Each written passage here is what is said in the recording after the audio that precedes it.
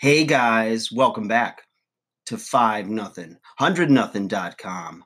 I am Fugit. Spitting everywhere.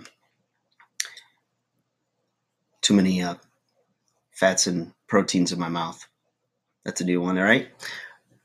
I am the fittest underdog guru using intelligent tactics.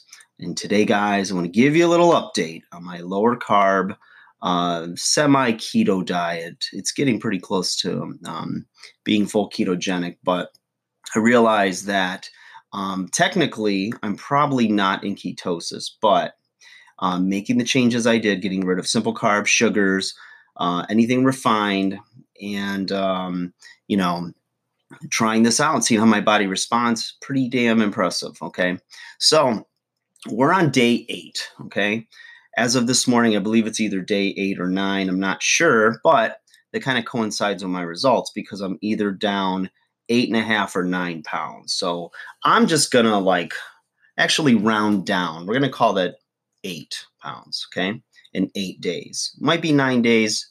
I don't know. 8 and 8. Okay. So the last video I did updating you was 3 pounds in 3 days. So it's kind of showing some consistency there. But it's really interesting. What I'm noticing is I've been getting in the gym every day. I've been doing 10 to 15 minutes of mobility work, working on a shoulder issue, opening up my hips and what have you, as well as lifting either upper body or lower body. So I'm alternating the 2 days. And the first week, so it's been a week and a day or so, I felt soreness and when I did lower body, felt sore the next day. So then that day I have upper body, so I'm fine for letting the lower body rest.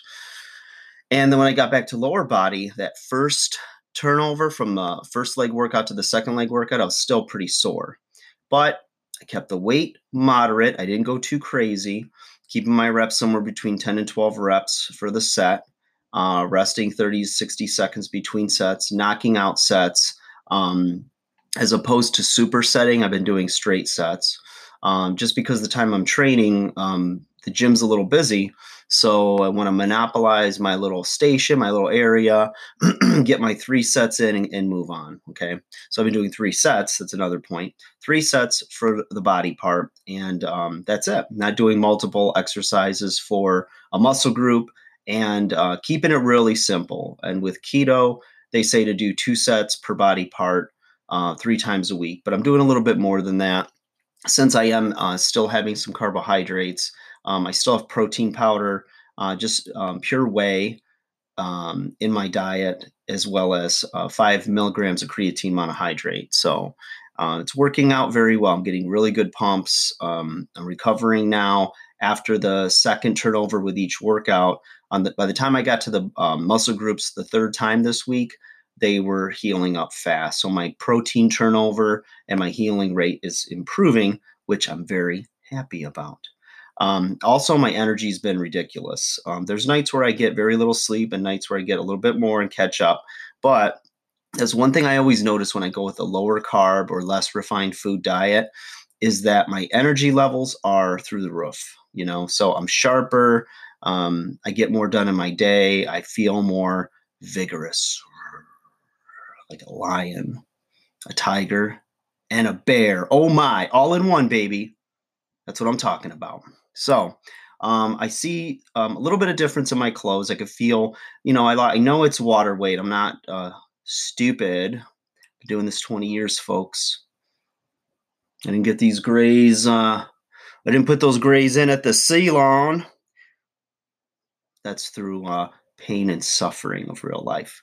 So anyways, I feel really good on this. We're charging into Thanksgiving next week, but I'm going with both guns loaded, baby. Look at those forearms. Both guns loaded, and I'm ready to use moderation and, be sensible with my eating.